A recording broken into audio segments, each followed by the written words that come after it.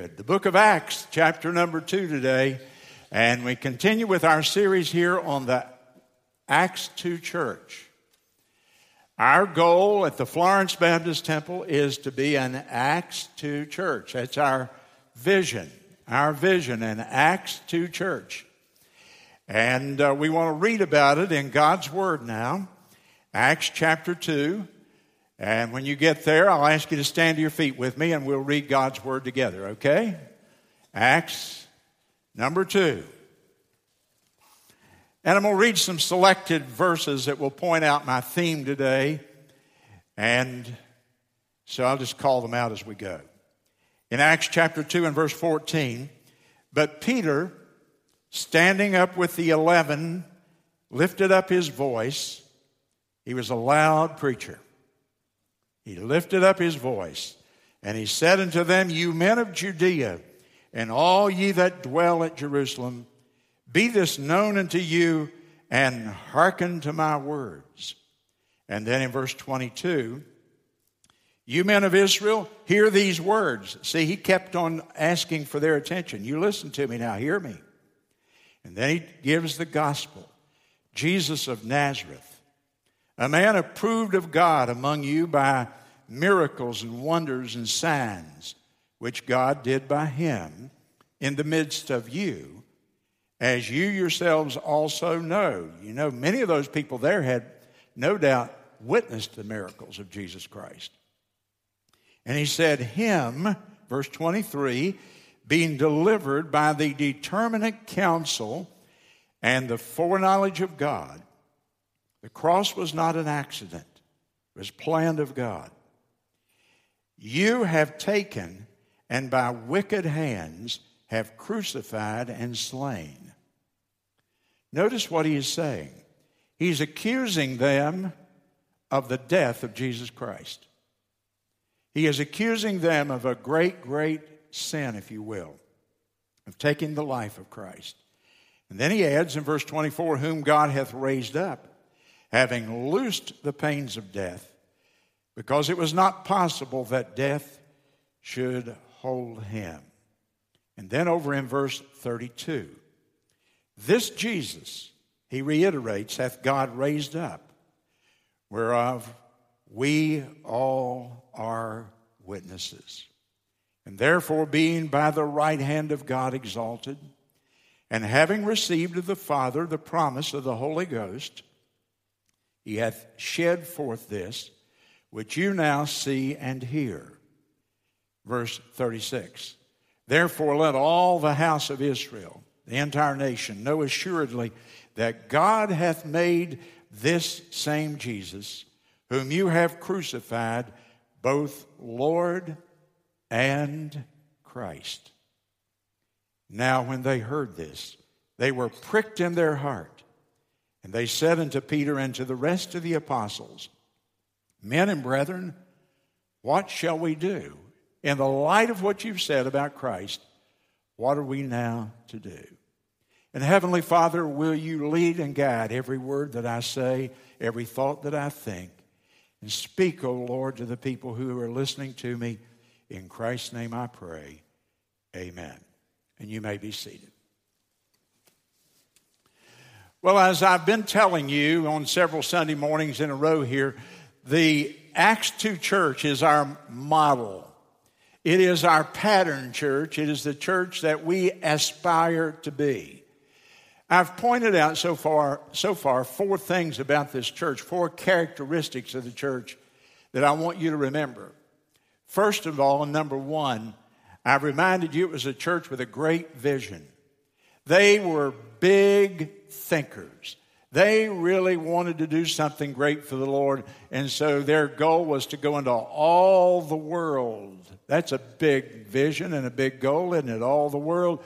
But it didn't forget the individual because it said, and go to every creature. A great vision. Secondly, they were a church that prayed constantly, almost continuously. And over and over and over, you see that prayer is the priority activity in this church. That prayer was more important to them than any other program or activity that they had scheduled in that church's life. Thirdly, you see that this was a witnessing church. They were not ashamed of the Lord Jesus Christ. They talked about Jesus. To be a witness is to tell what you have seen or what you have heard or what you have personally experienced. And this is a witnessing church. They're telling what the Lord has done and is doing in their lives. And fourthly, they were a discipling church. They didn't win people to the Lord and then just ignore them. They were willing to train them and to teach them and to develop them in every way possible. They were seeking to make mature Christians out of immature Christians to help people grow in grace and in the knowledge of the Lord Jesus Christ. Now, there's another theme, and it's not as prominent. And the fifth theme I would emphasize to you is the idea here of the work of the Holy Spirit of God. The work of the Holy Spirit in the church collectively and in the lives of individuals. And so that's my subject this morning. The message is the work of the Holy Spirit in the Acts2Church. I broached the subject and touched it a little bit 2 weeks ago, but it seems like it was 6 months ago now to me. And so I'll bring you along a little bit, and then we'll look at some material that's very, very important to us. Here's a great question for us as a church this morning. If you're interested in the Florence Baptist Temple and its ministry, here's a great question I want you to answer from your heart. What is there about our church that cannot be explained in human terms? You can't say, the Florence Baptist Temple is what it is because of talented people. We've got a lot of talented people, and we do, thankfully. The Baptist Temple is what it is because people there work so hard, or because they give money. And you can explain it with the giving, the stewardship of the church. Or the Florence Baptist Temple is what it is today because, boy, they got the organization and administration thing down pat. Or they have all those programs out there at the Baptist Temple. What is there about this church that cannot be explained in human terms, that you can't put your finger on it and say, it's because of the personality of the pastor or the great programs they have or the promotion that they do or all that kind of stuff? What is there about our church? It cannot be explained in terms of human endeavor. There's a great old hymn that I love, and we sing it occasionally here. It's one of the old ones. It's called, "Brethren, we have met to worship." And the next phrase of it goes, or down in it, there's a phrase that goes like this. "Brethren, we have met to worship." And then it says, "All is vain unless the Spirit of the Lord comes down." All is vain, empty, worthless, valueless, until the Spirit of the Lord comes down. That's the subject this morning, and that's what I want you to think with me about. The work and the ministry of the Holy Spirit in an Acts2Church. And boy, the old hymn says it, all is vain. All of our talent and money and organization and promotion and beautiful buildings and programs and so on, all is vain unless the Spirit of the Lord comes when we gather together. Jesus himself affirmed that in John chapter 15 and in verse 5. Listen to the way the Lord says it. "Without me, you can do" what? Nothing. Not a little bit. Not something. Without me, you can accomplish spiritually zilch, zip, nothing. Nothing without the Holy Spirit. So, let's look at how the Holy Spirit worked in that church. First of all, look with me how he worked in the lives of unbelievers, of unsaved people who were in their midst there. Here's what I want you to get. Now, think with me. Listen to me this morning. Forget the hurricane and what's going to happen tomorrow and the tree laying in the middle of your house right now. Okay, if you can. Think with me if you can. There are two sides to salvation. I would bet you that there's about 75% of the Christians that don't understand this, what I'm about to tell you. It's very important. You got to get it. You see, we emphasize so much people hearing the gospel and coming to Christ and believing in Him by faith. That's half. 50% of what salvation is about. There is a human side to salvation, but there is a divine side to salvation. There are two sides to this thing, and if you don't get both sides, you're not half saved, you're not saved. And here is the proof of that. You'll see that here. In verse 14 it says, Peter stood up to preach the gospel. And when Peter stood up and preached the gospel that day to that crowd of people, remember who that crowd was. Put it in context. That crowd involved thousands of people. 3,000 of them professed to be saved that day. So I don't know how many thousands were gathered there. But I know this, that when that crowd gathered before him, 6 weeks before, only 6 weeks before, Jesus Christ had been crucified in that town. Many of those people, no doubt, were eyewitnesses, had walked by the cross and had seen that crucifixion scene, because those were great public spectacles at that point in history. And so these people stood there before him, and then Peter, in verse 23, charges them with the death of Jesus Christ. You have delivered him by your wicked hands, he says. And then he repeats it again in verse 36. Why did Peter charge them with the death of the Lord Jesus Christ? Because he was seeking to bring conviction of sin upon them. Listen to me. Please, hear me. Peter said, hear me twice. I'm saying it more than that today, because you can't miss this, my friends. If you have never been convicted of sin, I mean really convicted. If you have never truly understood that you are lost and you're one heartbeat from a devil's hell, then you've never been saved. Peter emphasized their responsibility for the death of Christ, because what he was trying to do is get them lost. You can't get people saved until you get them lost. People have to see that they have the disease before they'll accept the cure. And in our world today, we have so sugar-coated everything and made it so nice and so inoffensive. And the preacher gets up and says, I don't want to hurt anybody's feelings, and I don't want to say anything negative. Now, I mean, we want to be positive. And therefore, I know y'all are a bunch of really good people. But it might be that somewhere in the past, somebody here has done something. You've probably stolen a cookie when you were a little boy. And we don't dig in and make people feel their sin. And therefore we invite them down and they pray a little prayer and they go out the door thinking they have been saved, but there's nothing in their life. So Peter challenged that crowd. And he said, with wicked hands, you crucified him.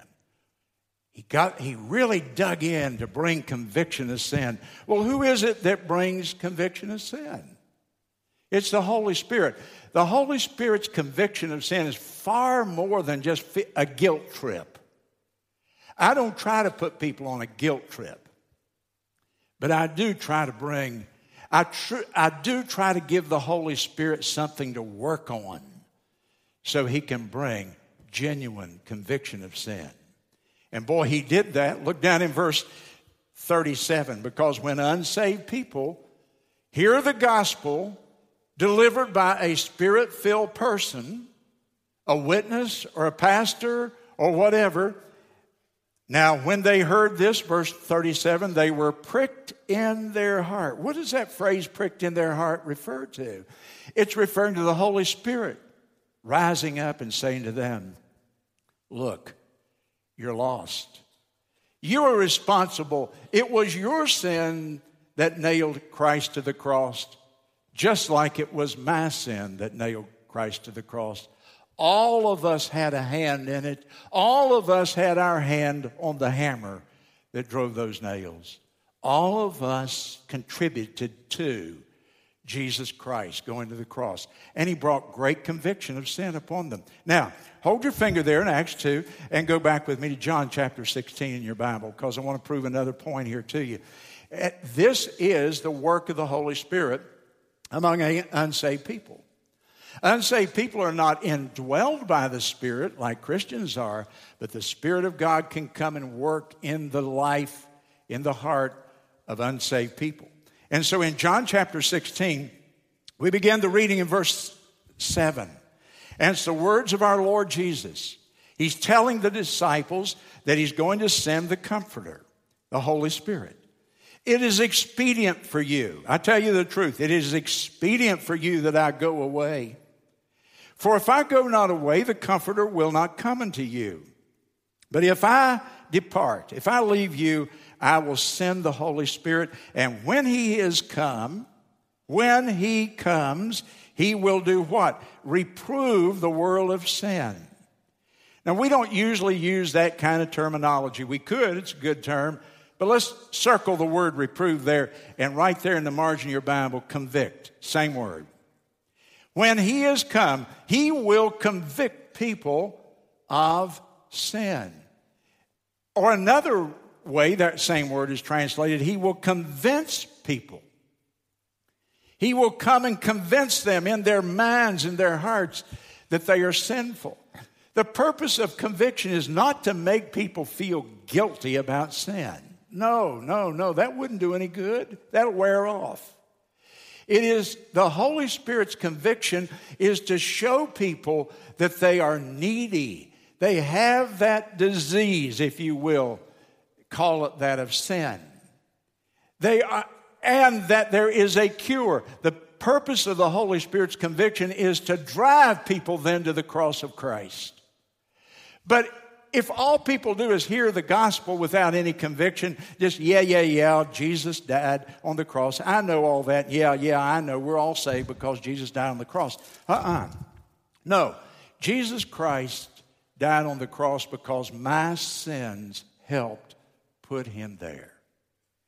And the Holy Spirit convicts me of that.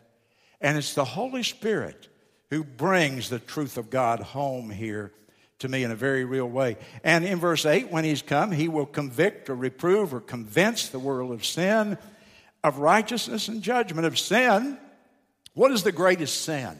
It tells you right there. Because they believe not on me. See, we think it's adultery, or we think it's theft or murder. The greatest sin is to reject what Jesus Christ did on the cross for you. The greatest sin is to say, Jesus, I understand you died for my sins, but no thank you. Of sin, the great sin, because they believe not on me. Of righteousness, the need of righteousness. Because you see, my righteousness is not adequate. But the Holy Spirit comes and he imputes to me the righteousness of Jesus Christ. And then of judgment. And Jesus Christ reminds us that all of us will stand one day at the judgment bar of God and give account of our lives. And just using the name of Jesus Christ reminds people of his perfect life, of his crucifixion, of his greatness and his majesty, that he is the great judge of humanity. Just using his name often brings conviction to people. Just handing people a tract sometimes brings tremendous conviction into the lives of people. There is something about the name of Jesus that is so very, very powerful. I read this week, and perhaps you did too, a statement by Terry Bradshaw, the famous football player. And Terry Bradshaw said this, quote, he sits there on the desk and he's one of the commentators on, I think, ESPN, talks about football all day on Sunday usually. And Terry Bradshaw said last week this, quote, I've got a problem with people who don't respect the flag and the national anthem. All you have to do is look around. The country's getting more and more immoral. We're rotting from within, and all great empires die from within. We can't even talk about Jesus. And if we do, we're pigeonholed and kicked off the front desk at ESPN. He said, if I talk about Jesus as a commentator, if I mention the name of Jesus, obviously they have warned them, we'll kick you off the front desk for mentioning Jesus. Now you can talk about Mohammed or Buddha or karma or whatever you want to talk, but don't mention Jesus. What is there about the name of Jesus Christ that's so controversial? I can tell you one thing. I'll tell you why unbelieving, Christ-rejecting people don't like the name of Jesus. It reminds them of the cross. And it reminds them that he's the judge of the earth. And it reminds them that they are sinners. And he is Savior. And so they don't like it, and you can get kicked off the front desk, as Bradshaw says. Now, down in verse 41 of Acts 2, if you'll go back there with me. After Peter preached and this great conviction came upon people's hearts, the primary ministry of the Holy Spirit to unbelievers is what? It brings conviction of sin. If you can go to church and never be convicted, either you're not listening, or your heart's hard, or they're not preaching the full counsel of God. See, the full counsel of God is far more than God so loved the world. Yes, God so loved the world, and we can never exhaust that love. But God loves that world and sent his son to die, and the reason he came to die is because we're all sinners. And so when we consider the implications of that, reality is we have to deal with those facts, those truths of God's word. Now, in verse 41, they heard it. They were very convicted of their sins, and they that gladly received his word were then baptized. They followed the Lord in baptism. They gladly received his word. That's another way of saying they were saved. That's another way of saying they were born again.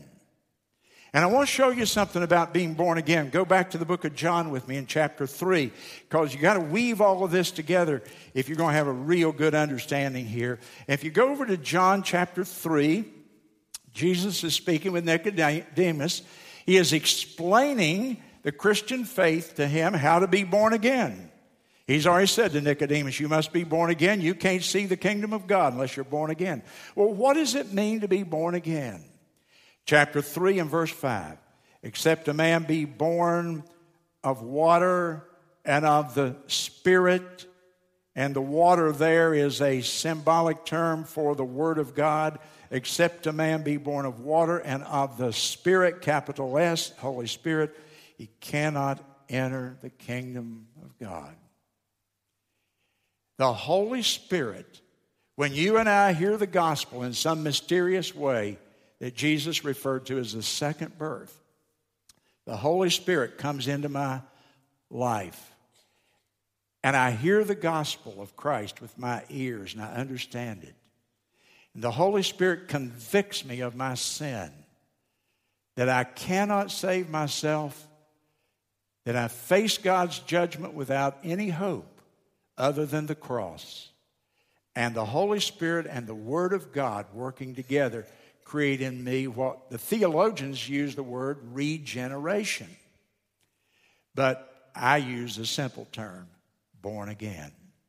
And that means now that you have new life. Now, I'm turning you through the Bible a lot, but go with me to 2 Peter chapter 1. Let me show you what happens in an unsaved person and what happened in you if you're a saved person today. So you hear the word, and the Holy Spirit convicts you of your sin. And then in 2 Peter chapter 1 and verse 4, right in the middle of the verse, it says that you will be a partaker of the divine nature. A partaker, underline that, circle it in your Bible. A partaker of the divine nature. So the Holy Spirit comes, convicts you of your sin. You put your faith in Christ and in the Word of God, the promises, the plan of salvation, and something happens in your heart. Divine life occurs. It's not walking down front, making a profession. You can get saved and never walk down front. You should make a public profession, but that has nothing to do with whether you're saved or not. For those of you who are sitting out there and saying in your mind, I'm a Christian because I'm a good Baptist. I'm a Christian because I'm a good Catholic. I'm a Christian because I'm a good Presbyterian or Pentecostal. Let me tell you something, my friend. You can be the best one of any of those groups, but without Christ, you're lost. You must be born again. And what does it mean to be born again? It means that the Holy Spirit has come and joined with your faith and produced in you life that is eternal and will never go away once you have received it. The work of the Spirit in the unbeliever to bring salvation. Adrian Rogers, my favorite preacher. Have I ever told you that? Adrian Rogers said that like this. He said, salvation, now listen to this, this is profound. Salvation is not getting man out of earth into heaven. Salvation is getting God out of heaven into man. Don't you like that? Salvation is not getting man out of earth into heaven. That's a byproduct of it. What salvation truly is getting God, the Holy Spirit, out of heaven and getting Him to come and live in your heart. If you're a Christian, then you have the Holy Spirit. And the difference in true salvation and just Bible Belt religion is the Holy Spirit living and indwelling your heart. Now, look at the work of the Spirit in the life of the believer then for a few minutes. Every one of us, if we're Christians, have the Holy Spirit living in our heart. Will you go to 1 Corinthians chapter 1? I'm helping you learn how to turn in your Bible and find references in the Bible. Okay, 1 Corinthians chapter 6 and verse 19. What is the basis of me standing here and telling you that if you're a Christian, you have the Holy Spirit living in your heart? I base it on this verse among several others, but this is the primary one. 1 Corinthians 6:19, what? Know you not that your body, don't you know that your body is the temple, the dwelling place, the home of the Holy Ghost, which is in you, which you have of God, and you are not your own? Now, he wrote these words to all the believers in the church at Corinth. By the way, they were not all great saints either. I mean, there were people there that had all kinds of problems and sin in their life, wasn't there? But in spite of that, if they were born again, the Holy Spirit had come and now lives. Their body is the temple of the Holy Spirit. There are implications to that. Pardon me. Verse 20. And because the Holy Spirit lives within you and you've been bought with the blood of Jesus, you have been bought with a price. And you are not your own, the end of verse 19. And so Bill Monroe's body doesn't belong to Bill Monroe. And your body doesn't belong to you. It's been bought with the blood of the Lord Jesus Christ. And the Holy Spirit now dwells in it, and it's His habitation. It's His house, His temple. Isn't that a great and profound truth? My goodness, think of the implications of that. Every Christian has the Holy Spirit living within you permanently. He doesn't come and go. He lives permanently in my body. So, if I go in a bar and get smashed, I take the Holy Spirit with me. And if I tell a dirty joke, I make the Holy Spirit listen to it. You see, you understand this doctrine, it makes you clean up pretty quick. Makes you think about a lot of things in life, doesn't it? Because you're carrying around God in your life, in your body. And it's not a matter of some legalistic list of do's and don'ts. It's a matter of I'm dragging him with me wherever I go in life, whatever I do. And boy, he could sure be grieved and hurt and quenched if my behavior is totally incompatible with him and his character. So you say it's so hard to live for the Lord, Pastor. I understand it's difficult. But do you know that God has provided a power for you to be able to live for him? And I'll show it to you. Turn again in your Bible. It's over there in the book of Galatians. It's in the book of Galatians. But before I show it to you, I want to show you. We call it the filling of the Holy Spirit. God's provision for you to live a life of victory. You don't have to sin. God has provided a power by which you can live above temptation. You can overcome temptation in your life. Maybe not perfectly, not every time, but overall, you can live a life of victory. And God has provided for that in the Holy Spirit. Now, if that's true, wouldn't you like to be filled with the Holy Spirit this morning? That's my subtitle. Wouldn't you like to be filled with the Holy Spirit today? Amen. Would you really, everybody, or just a few of it, a handful of us? You want me to dismiss 50% of you who can't say amen and talk to the people that's interested, or all of you with me here today? You want to be filled? Wouldn't you like to be filled with the Holy Spirit and not be defeated in your Christian life? Sure you would. I'm sure everybody here would. Now, then how do we do that? There's three things I think necessary to be filled with the Spirit. I'll tell them to you real quick, and then I'll show you what it'll do for you. Number one, if you want to be filled with the Holy Spirit, you have to be emptied of everything else. So number one, we've got to confess and forsake every known sin. If I want to be filled with the Spirit, I can't be filled with other things. I've got to be emptied of them. So I confess and forsake all known sin. I mean, you get scrupulous about it. Not just the big things that we think about, but I mean, you let the Lord search your heart. And you say, Lord, you know, man, I had a bad thought the other day, a lustful thought. God, forgive me of that. You confess it. Lord, I'm envious of my friend over here. And you confess that to him. Lord, I've been proud. I've treated people wrongly, unkindly. I've been unfriendly with people because I had some grudge against them. Lord, I'm carrying around a heart full of bitterness. You see, until I confess, and get squeaky clean and get empty on the inside, the Holy Spirit can't fill me. Number two, after I've confessed my sins, I make a full surrender of my life. Romans 6 calls it yielding to the Spirit. Romans 12 calls it you know the verse there, very familiar verse. I beseech you, therefore, brethren, by the mercies of God, that you surrender yourself to the Lord. I beseech you that you present your body a living sacrifice, holy and acceptable to God.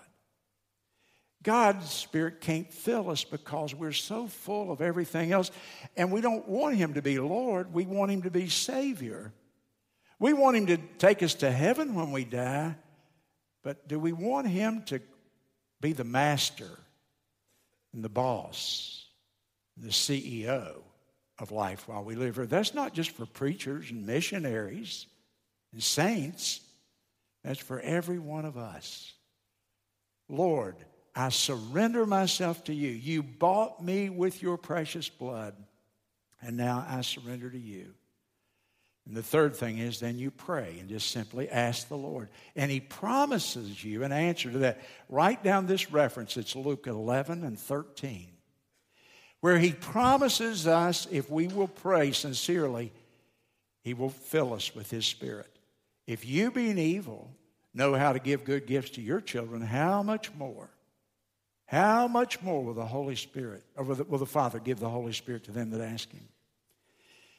Now, we can't have an Acts2Church unless we got a lot of Acts2 Christians. We've got to have Acts2 Christians.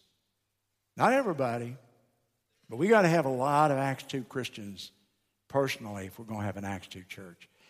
Now, you're in Galatians chapter 5, I think. So I turned you over there before I was ready to go there myself. Galatians 5 and 22. And once you are filled with the Spirit, people will begin to see it.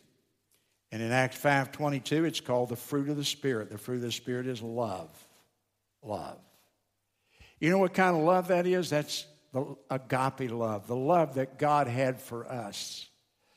An unselfish love, not lust, which is much of what is today thought of as love. No, love. And then joy. The fruit of the Spirit is joy. Do you know what I've noticed? The first three things there, love, joy, peace. I think y'all have that there. Put it up for me if you will. Love, joy, and peace. That affects our countenance. You ever thought about that?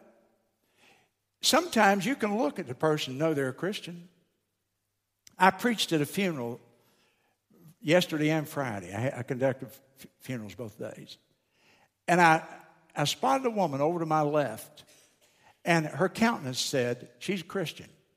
Her face just had a glow. There was something about her that I kept looking at her, and I said, I bet that, I'd never seen her before. I said, I bet that woman's a Christian. It showed on love, joy, peace. The next three, long-suffering, gentleness, which is like kindness, and goodness, those three affect our conduct. Patience, I'm kind, and goodness means I love the truth and I love righteousness. I want to do righteousness. And then I've got three more, and they affect our character. Faith, what I believe, my belief in God's word, and then meekness or humility, and self-control or temperance, the Bible calls it.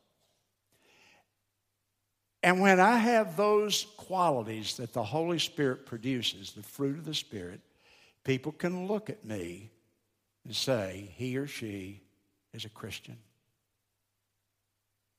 What do people see when they look at your life? And so we all sin. I blow it. And so I say something unkind to someone. And I violate. I'm impatient, we'll say. Well, you see, I need to go back and be refilled with the Spirit. Walk in the Spirit on a day-by-day, step-by-step basis. The fruit of the Spirit, 9 qualities that show up that make Christians authentic to the world around them. You remember my first message here on Acts 2? I talked about how I read about that church and how I was attracted to it. That there was something in the lives of those people that wasn't in the lives of other people. And that I was transfixed, as it were, on that Acts2Church, because those people had such a reality, such an authenticity about them, that it just attracted me. And I said, I want to go to Florence, and God helping me, I want to establish a church where people will look like that. You see, God wants us to be attractive to unbelievers, not just to our family and our friends. If I'm not attractive to unbelievers, I can't lead them to Christ. If Jesus had been curt and impatient with the woman at the well, she wouldn't have listened to him. Woman, I'm thirsty. Can you hurry up and get me some water? No, we become winsome when we're filled with the Spirit. People are drawn to us. I can't influence anybody for Christ who doesn't like me, for heaven's sakes. You want to be likable? I got a better idea than how to win friends and influence people. Bear the fruit of the Spirit. And that's the most winsome personality. People will say, I like him, I like her. You'll have influence with people when you're filled. And will not only be pleasing to God, but will be pleasing to those who know us. Now, think about your life and what I've been preaching in relation to what I've been preaching here. And if you're not filled with the Spirit, you can be. I think there are hundreds of people who go to this church, and they're good people. But I don't know that all of them are filled with the Spirit. But I want to tell you, you can be. You can be. Now that you know, ignorance is not an excuse. Now that you know, confess every known sin and turn from it. Make a full surrender of your life to the Lord. Allow Jesus to be the boss that he already is, the Lord. And remove from your life everything that you know does not please him. And then pray sincerely, genuinely, Lord, fill me. Fill me with your Spirit.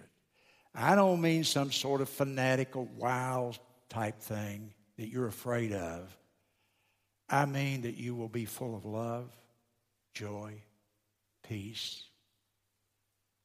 gentleness, goodness, faith, self-control, meekness, humility, patience. Isn't that a beautiful character? Isn't that a beautiful person? We all want to be like that, don't we? We aspire to that. And the Lord has given you the resources in your heart to have that. Stand to your feet with me, if you will, please, and bow your head in a word of prayer.